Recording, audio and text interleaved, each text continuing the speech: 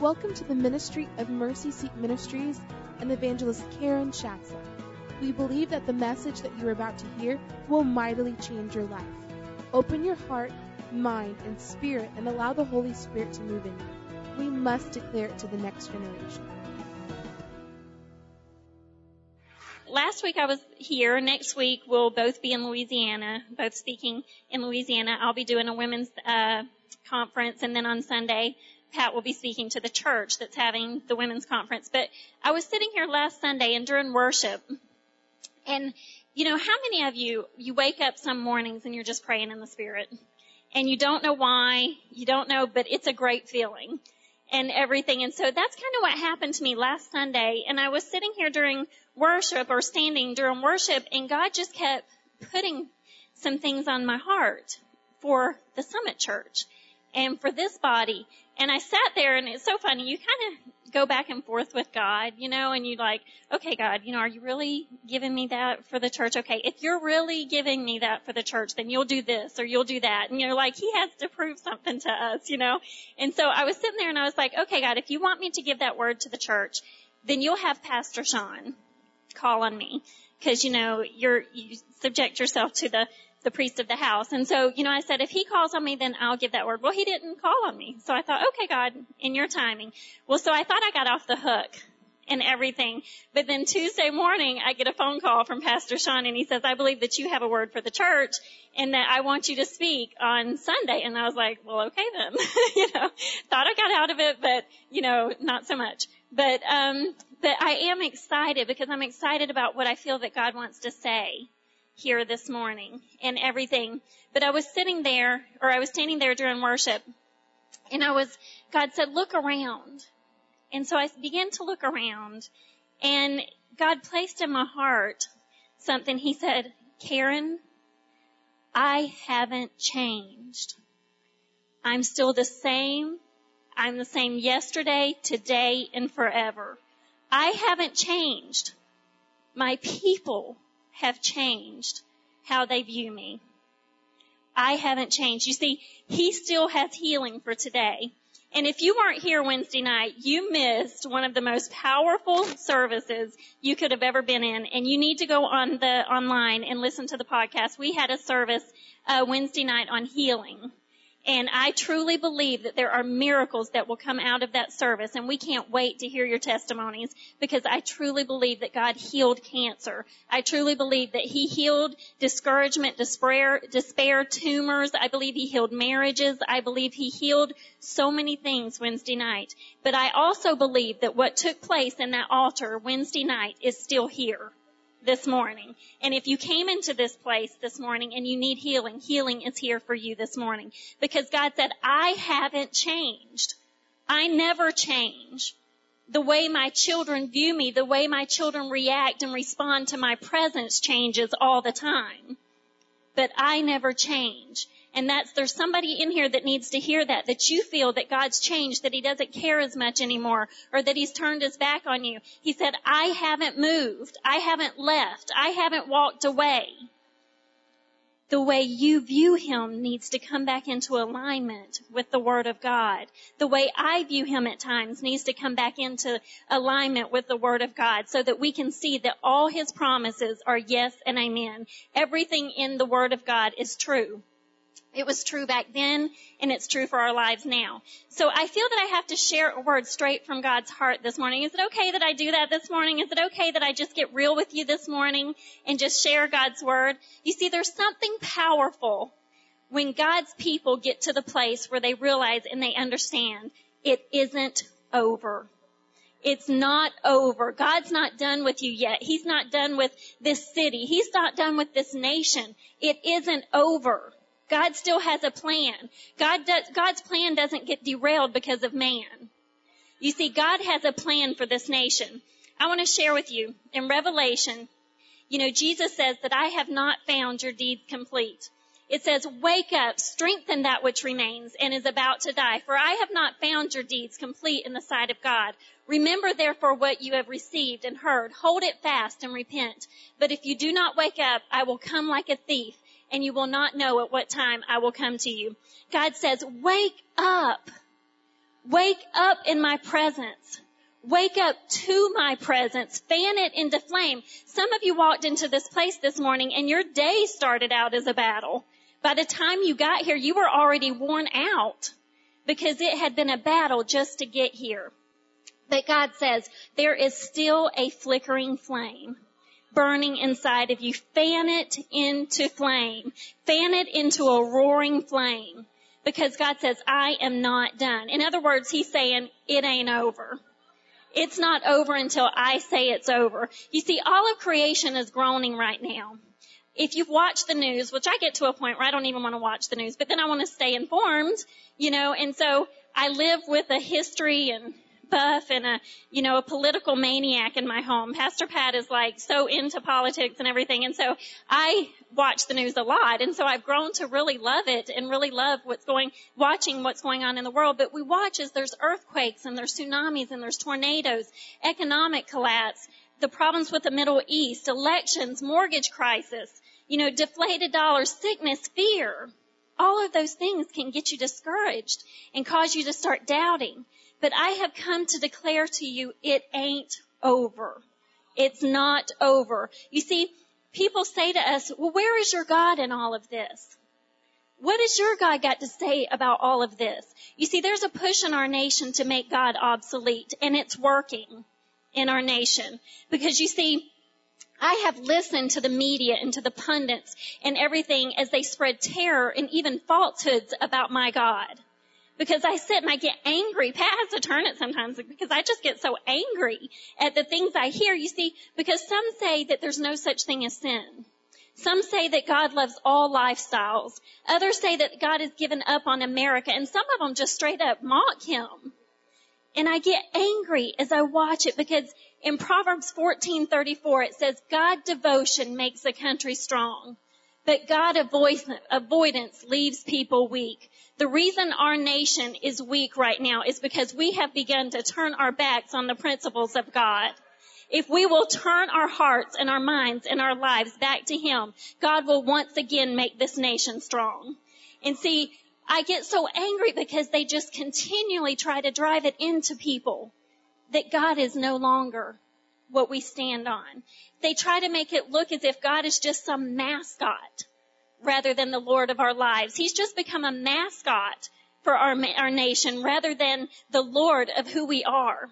You see, I wonder if God gets tired of hearing all the things that he isn't. I wonder if he just sits back and goes, really? Seriously? Do they not get it? You see, Malachi 2:17 says, you make God tired with all your talk. And you'll notice I'll use the Message Bible a lot because I'm simple. I like simpleness, and it says it just straight up the way I think I would say it. It says, how do we tire him out, you ask? By saying God loves sinners and sin alike. He does love the sinner, but not sin. You see, God loves all, and also by saying judgment, God's too nice to judge. But let me tell you something. I serve a father that loves his children, and he loves them enough to discipline them back onto the right track. You see, if you don't discipline your children, then you don't love them. But I serve a loving father that wants me to live a life of victory. And so he doesn't mind disciplining me on occasion to get me there. You see, this is the hour when we must rise up in power and authority and declare it to our families, to our children, to our coworkers, that it is not over yet. You see, for all those who feel that you're in the end, that you're at the end of the rope, for all those who feel that you've been forgotten or misplaced, for all of those who feel like you've been relegated to the back of the room, it ain't over. You see, God has not forgotten you. He has not turned his back on you. You see, and this is not to be meant offensive, but some people say it ain't over till the fat lady sings. But you know what? I'm a lady, and I don't think I'm that fat, and I'm definitely not singing. So evidently, it ain't over. You see, because God says it's not over till I say it's over. You see, we are in just the beginning. I get so ticked off when I see the body of Christ act as if somewhere along the line, Jesus gave up his power to be everything I need him to be. He never relinquished that authority and that power for our lives. You see, all through history, people have thought it was over. but it's not. You see, I'm here to tell you this morning that we need God to wake us up. That we need Him to wake us up to who He is in our lives, and who He is to our nation and to our world, that it's not over. See, I want you to write this down. Number 1, the awesome awakening of you. This morning, I feel as if there is a stirring, an awakening in the Spirit this morning. I have had such an urgency to tell you, to come and speak to you about God and about who He really is. You see, almost the sound of feet hitting the floor in the morning light. Almost as if you can just sense something, an urgency to get going, to get moving. I feel as though God is saying, okay, you know what, Summit Church? You know what? It's your moment to realize it's not over for you. It's not over for your circumstance. It's not over for your family. It's not over for your marriage or your children. God says it's not over. You see, there is nothing more powerful than when God's people begin to stretch out of their slumber and wake up and bring their families back to God, to bring their spouses, their marriages back to God, to stir into flame that which used to burn so brightly. You see, to bring yourself to a place of fresh revelation of who God is in you. Ephesians 5:1 says, wake up from your sleep. Watch what God does, and then you do it like children who learn proper behavior from their parents. Mostly what God does is love you. Keep company with Him and learn a life of love. Observe how Christ loved us. His love was not cautious but extravagant to us. He didn't love in order to get something from us, but to give everything of Himself to us. Love like that. That's what God's calling us to do. You see, some of you came in here today weary and ready to give up. You started out your day with a battle, with a struggle. Just getting here was hard this morning. You see, but God wants your life to be free of all of those things, free of the struggles. He wants you to live a life full of joy and purpose and passion and freedom and victory. That's what God wants for you. He knows when you're weary. He's calling you to His presence. Matthew 11:28 says, are you tired, worn out, burned out on religion? How many of you have been there? I've been burned out on religion before, because you know what? God didn't call us to religion. He called us to relationship with Him. You see, come to me, He says, get away with me and you'll recover your life. I'll show you how to take a real rest. Walk with me and work with me. Watch how I do it. Learn the unforced rhythms of grace. I won't lay anything heavy or ill-fitting on you. Keep company with me, and you'll learn to live freely and lightly. You see, He has heard your prayers. He has heard your groanings. He has heard your wordless prayers and deep sighs of exhaustion today. You see, those wordless groanings that say it all in the midst of your prayers. He understands. He gets it. You see, Romans 8:26 says, meanwhile, the moment we get tired in the waiting, God's Spirit is right alongside, helping us along. If we don't know how or what to say, it doesn't matter. He does our praying in and for us, making prayer out of your wordless sighs, our aching groans. He knows us far better than we know ourselves, or knows our pregnant condition and keeps us present before God. That's why we can be so sure that every detail of our lives of love for God is worked into something good. You see, God says, I know it all and I see all and I'm working for your good. I'm doing war. I'm doing battle in the heavenlies for what you're going through right now. Don't get impatient in the waiting. God loves you enough to do war for you. He loves you that much. You see, I don't know, I love a good triumph movie. I love movies that have happy endings. I don't like to go to a movie with, sad endings or leaves you hanging. But I love the movie Soul Surfer. I don't know how many of you watched that movie, but the girl in the movie that it was about, a true story, was Bethany Hamilton. And she made this comment. She said, God did have something bigger planned for me. What we need to do is trust and believe. If I can help others find hope in God, then that is worth losing my arm for. She said, because she is using something that could have sent her into despair, could have sent her spiraling into depression and hopelessness, but she wants God to receive glory for it. It means that whatever I face in this life, whatever I walk through in this life, it's not just about me. It's about those that are around me who need to see me live so that they can choose to live as well. You see, we have an obligation to show others that what's inside of us is strong enough to keep us moving and keeping us on the right track, that there is an ultimate goal, an ultimate prize. And I don't want to stop before I get there. You see, God has a massive plan for your life. He's not asleep at the wheel. He doesn't fall asleep. You know, it's not a Carrie Underwood song who says, Jesus, take the wheel. I don't want it. See, God's got it all along. I don't want to take it from him. He is driving the car. I'm just merely a passenger along the way. Wherever he makes stops, I want to use everything he's given me to minister life to those around me. You see, he told me to come and tell you it ain't over. It's not over. See, Hebrews 12:2 says, let us fix our eyes on Jesus, the author and the finisher of our faith, who for the joy set before him endured the cross, scorning its shame, and sat down at the right hand of the throne of God. You see, too many times we fix our eyes on our circumstances and things that are going on in our lives. We have this vision that we're just blinded, and all we see is right here. But God says, stop saying, woe is me, and look up to the cross. Stop having vision right here and look out across the masses at the bigger picture than just what's going on in your life. You see, God says, I have an ultimate plan that involves everyone, and you're a piece of the puzzle.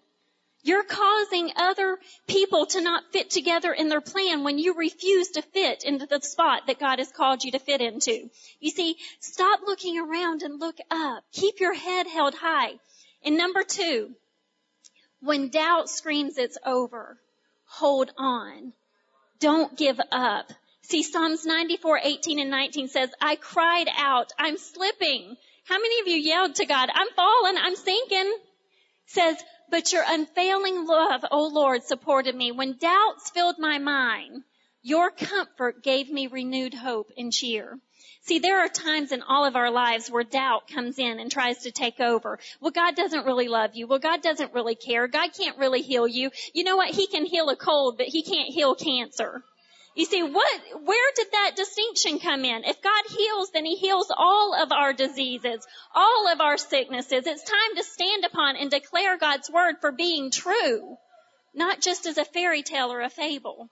You see, I want all of God's promises, but I want to read to you a passage of scripture today that just really frustrates me. I don't know if you have those scriptures that just frustrate you and you just don't get it sometimes, but this scripture tests my patience, and I'm not a very patient person. You can ask anyone who's really, close to me. I have issues with patience. I don't pray for patience because then God gives you situations to teach you patience, and I'm not patient. And so this scripture frustrates me, but I have learned along the life path that I've lived so far that despite my whining, despite my complaining, despite my grumbling and my, all those things, God is still in control. And it doesn't change anything for me to whine and gripe and complain. See, Mark 5:21. And I believe that some of you will relate to this scripture, because how many of you have ever said, okay, God, when is it my turn? When is it my turn? You see, it says, when Jesus had again crossed over by boat to the other side of the lake, a large crowd gathered around him while he was by the lake. Then one of the synagogue leaders named Jairus came, and when he saw Jesus, he fell at his feet. He pleaded earnestly with him, my little daughter is dying. Please come and put your hands on her so that she will be healed and live. So Jesus went with him. A large crowd followed and pressed around him, and a woman was there who had been subject to bleeding for 12 years. She had suffered a great deal under the care of many doctors and had spent all she had. Yet instead of getting better, she grew worse. When she heard about Jesus, she came up behind him in the crowd and touched his cloak. So many of you think it's going to be about the woman with the issue of blood, because she came up and she touched him because she thought, if I just touch his clothes, I will be healed. Immediately her bleeding stopped and she felt in her body that she was freed from her suffering. At once, Jesus realized that power had gone out from him, and he turned around in the crowd and asked, who touched my clothes? See, I have a message out there called Issues Yet I Live, and I talk about this woman and her desperation, because she didn't just, the crowd was thronging him. The crowd was pushing on him. The crowd was pressing up against him, but she touched him. She pulled on his anointing. She pulled on who he was. But that's not where we're going today, because all these years I've preached on this scripture, but then I realized there's another story in this scripture. There's another story, a whole other story that God wants us to hear in this story, in this passage. You see, Jesus was at the shore. He was multitasking. You see, he was ministering to the people. The crowd was a mob at this point, and they were pushing and shoving him, but this woman touched him. But suddenly there was a man of prominence there named Jairus, you see, who probably up to this point didn't even like Jesus because of what he had, the stuff he had stirred up and everything. You see, he was a religious ruler. He understood etiquette. He understood being proper. But now his life was in danger, or in jeopardy. His life had been changed. You see, his little sweetheart, his little girl, his little princess, his little relief from the rest of the world, his escape, that little princess was now sick. You see, on his shoulders was the weight of the world and everything important to him. You see, I know from experience having a little girl, after having my son, and my husband and my son roughhousing and all that, and then a little girl comes into your home, everything changes.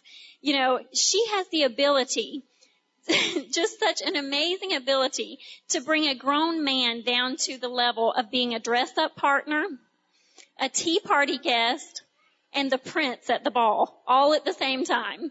It's amazing how I watch Pat. He'll come in, he's been playing football, he's been playing basketball, running, and all of a sudden he has a crown on and he's sitting at a little tea party table having tea with his daughter.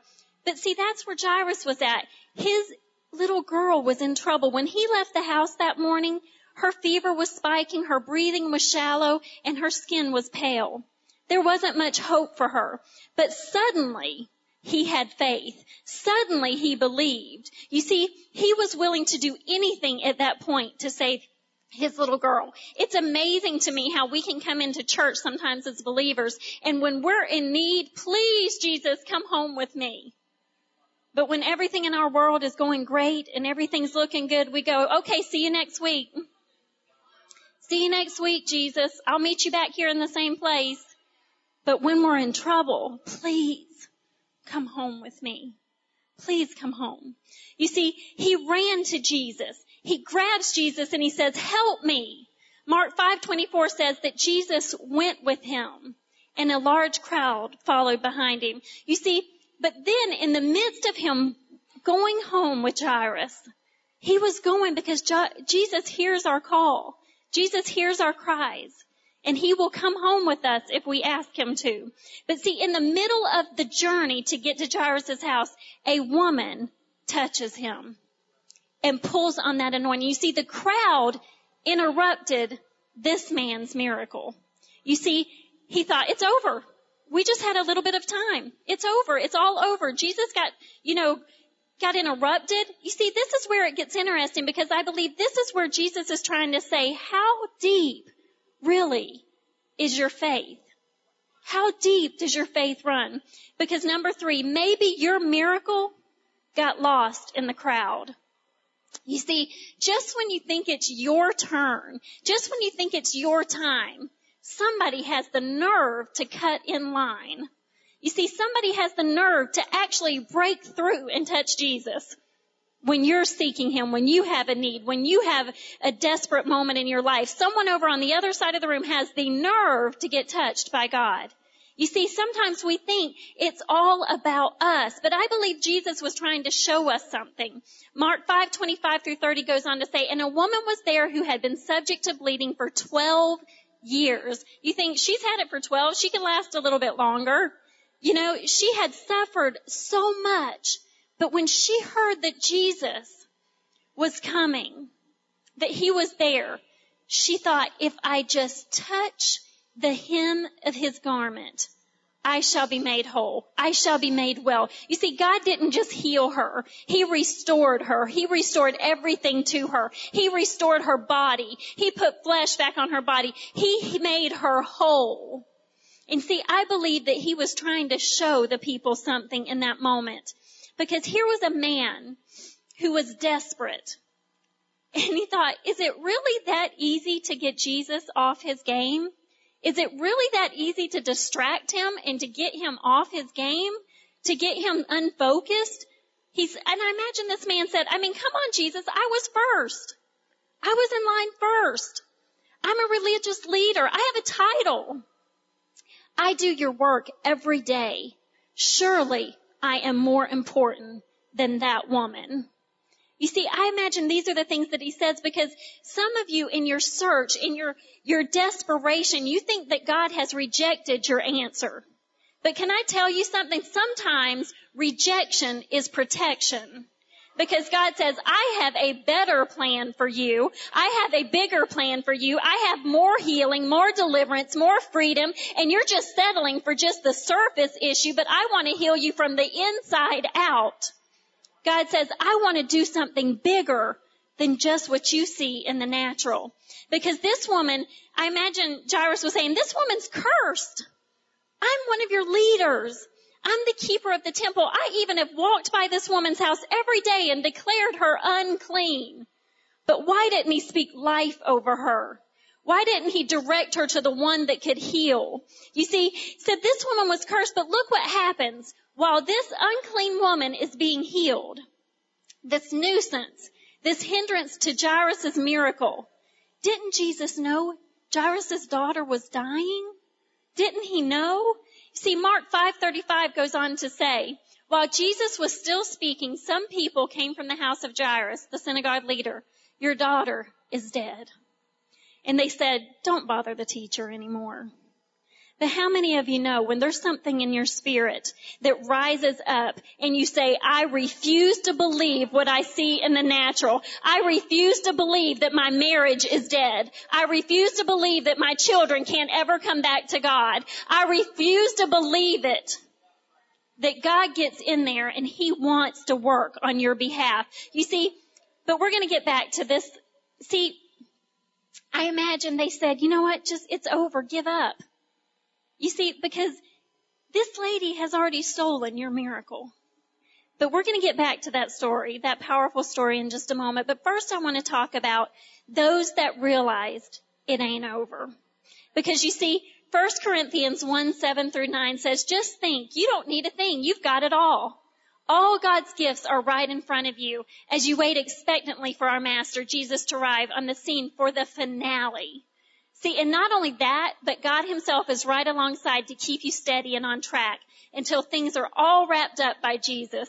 Because he says, I'm going to hold you while Jesus is doing war on your behalf. He says, but God who got you started in this spiritual adventure, how many of you know our walk with God is an adventure that he is taking us on, a journey? But see, as he got us into this adventure, shares with us the life of his son and our Master Jesus. He will never give up on you. Never forget that. See, I love that God says, he's never given up on you. Why do you give up on him? He loves you to the very end. Why do we turn our backs when we find it a hard situation or a circumstance in our life? But you see, God says, I love you enough never to give up on you. Because you see, it's really not about those who start the race, but the ones who finish the finish line. You see, I have done some running in my time till I broke my foot. But you know, it's easy to start. Anybody can start a race. But it's the ones I'm looking for are the ones that finish that finish line and go, wow, they didn't give up. They never stopped. They pressed through the wall. It got difficult, just as difficult for them as it did for the ones who quit. They just didn't quit. You see, it's not about those who started. It's the ones who finished. Those who refused to quit. Those who realized against all odds, it ain't over. You see, those who kept faith regardless of the battle. You see, many of life's failures are people who didn't realize how close they were to victory when they gave up. Didn't realize how close they were to success when they gave up. You see, can't, never, could do anything. You see, God says, don't tell Noah no one ever built an ark. Okay, don't tell Moses that it was over as the burning bush set his future and marked him. Don't tell Esther it was over as she marched into the king's chamber and declared that her people would be saved. Don't tell Hosea it was over as he saw his wife Gomer walk out into the night into the streets. Don't tell Ruth it was over when she was gleaning in the very field of her kinsman redeemer. God says, don't tell David it was over when Goliath was spewing out insults to God's people. Don't tell Nehemiah it was over as he rebuilt the wall. You see, I'm talking about history makers here today. I'm talking about, do you want to be a history maker or just a statistic along the way? God says, I want you to make history. I want people to stand up and take notice of your life. Because you see, I'm talking about people like Christopher Columbus who said, don't tell him that there wasn't a new world. Don't tell our founding fathers that we couldn't govern ourselves, or Abraham Lincoln that all people were not created equal. Don't tell Thomas Jefferson that he couldn't make the light bulb. And let me tell you something, don't tell Rosa Parks, honey, that you can't sit in the front of the bus. Don't tell Dr. Martin Luther King that his dream would never come true. Because God says, when I put a dream inside of you, it's coming true whether you see it now or you see it on the other side. God has a plan for you. And see, don't tell Nelson Mandela that South Africa can't be freed from apartheid, because I love what he wrote. Our deepest fear is not that we are inadequate. Our deepest fear is that we are powerful beyond measure. It is our light, not our darkness, that most frightens us. We ask ourselves, who am I to be brilliant, gorgeous, talented, fabulous? Actually, who are we not to be? And you've all heard it, but it is so powerful. You are a child of God. You're playing small does not serve the world. Your shrinking back does not do any good for your family. Your falling back and giving up doesn't do anything for your children. You see, there is nothing enlightened about shrinking so that other people won't feel insecure about you. We are all meant to shine as children do. We were born to make manifest the glory of God that is within us. And I love this. It's not just in some of us, it's in everyone. And as we let our own light shine, we unconsciously give other people permission to do the same. Because God says, I am calling you to live, not to give up, not to shrink back, not to quit. Because when you have the victory, when you walk through that finish line or run through that finish line, everybody behind you has strength to keep running until they meet the finish line. Because you see, I dare anyone to tell my husband, my hero, he is my hero. I dare anyone to tell him you cannot win a generation for God. And I dare any of you to tell me that it was impossible for me and my family to board a plane and to travel all the way across the world to a distant land to bring my daughter home to complete our family. You see, don't tell me that things are impossible, because I can do all things through Christ who strengthens me. And he is able to do immeasurably above anything I could ever ask or imagine. He is so much more than our little mindset that we have of him on the little cross on our jewelry.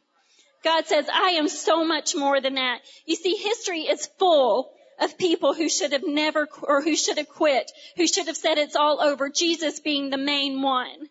He should have given up on us. He should have given up when he saw that we turned our backs on him, but he never did. He never gave up. Hebrews 12:1-3 in the Message Bible says, do you see what this means? All these pioneers who blazed the way, the great cloud of witnesses, all these veterans cheering us on. It means we'd better get on with it. Strip down, start running, and never quit. No extra spiritual fat, no parasitic sins. Keep your eyes on Jesus, who both began and finished this race we're in. Study how he did it, because he never lost sight of where he was headed.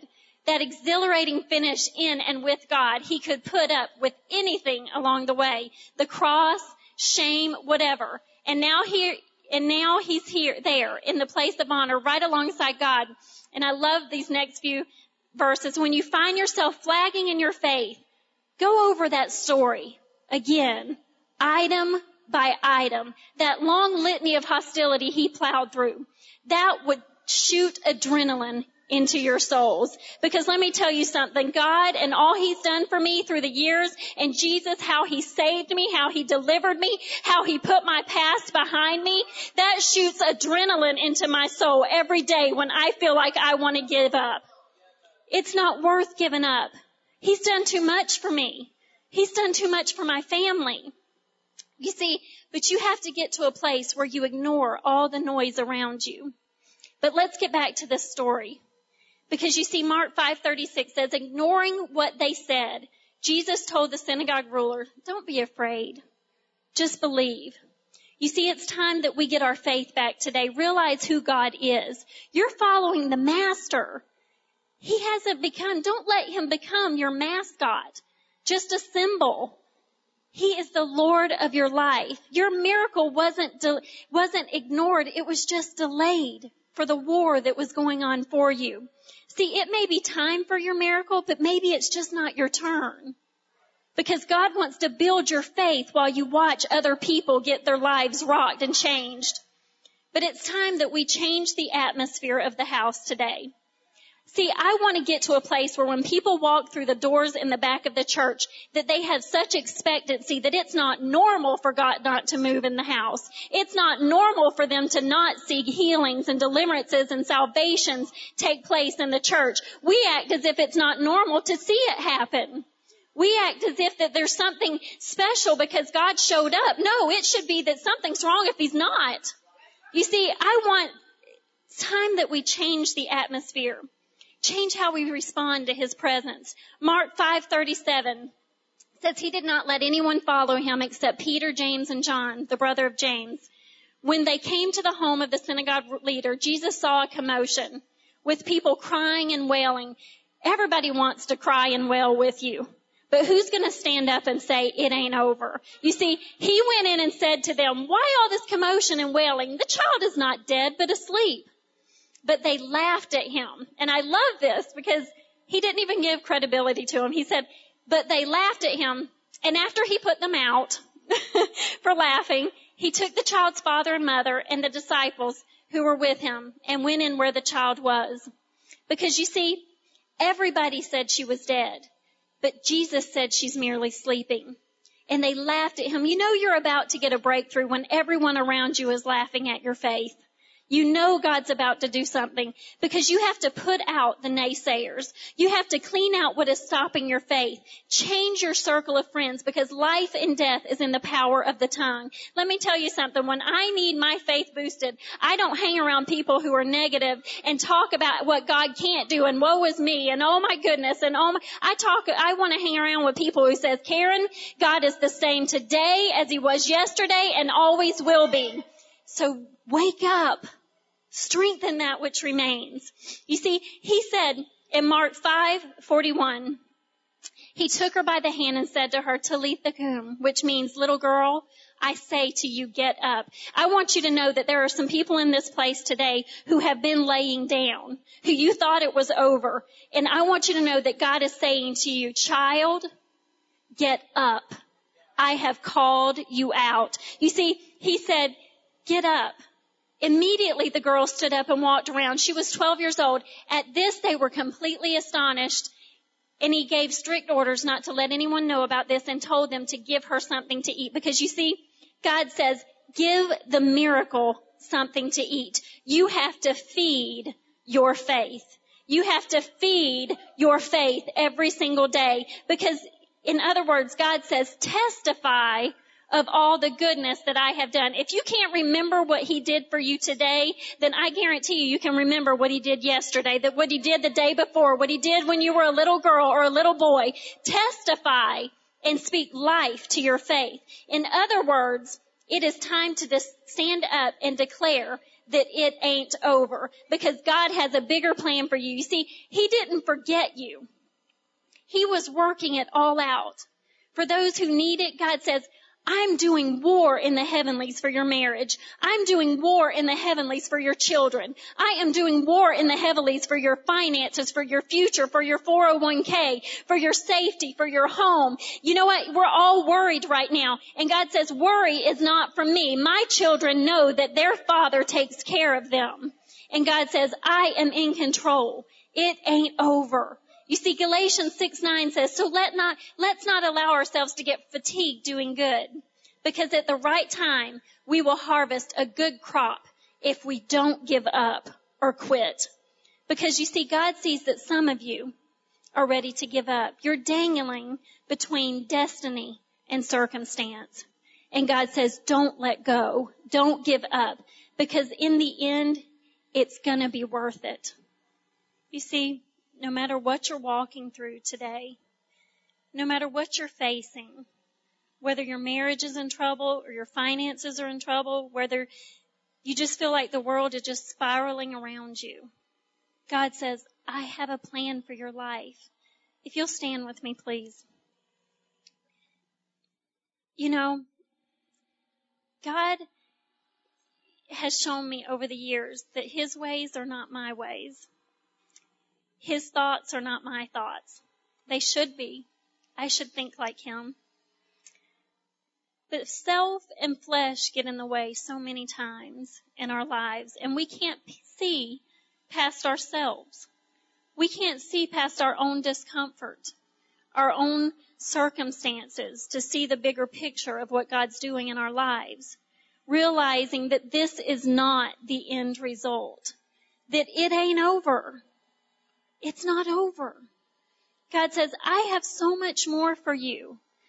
If you'll close your eyes with me, please. Because I want to put out, I never want to leave a service without saying, there may be those in this room who you don't know Jesus Christ as that Savior, that Comforter, the lover of your soul, that you don't know Jesus as that one who has a bigger picture for you than what you see. And I never want to leave a service without extending that invitation to you, because God is always standing with arms wide open for you. He loves you. He is the most loving, amazing God, the only God. And He loves His children so much. And if that's you this morning and you want to know Christ as your Savior, your Lord and your Savior, He's here this morning to welcome you into the family. And if you'll just show by a raising of your hands and say, that's me. I want to know God. I want to know Him as my Lord and Savior. And I just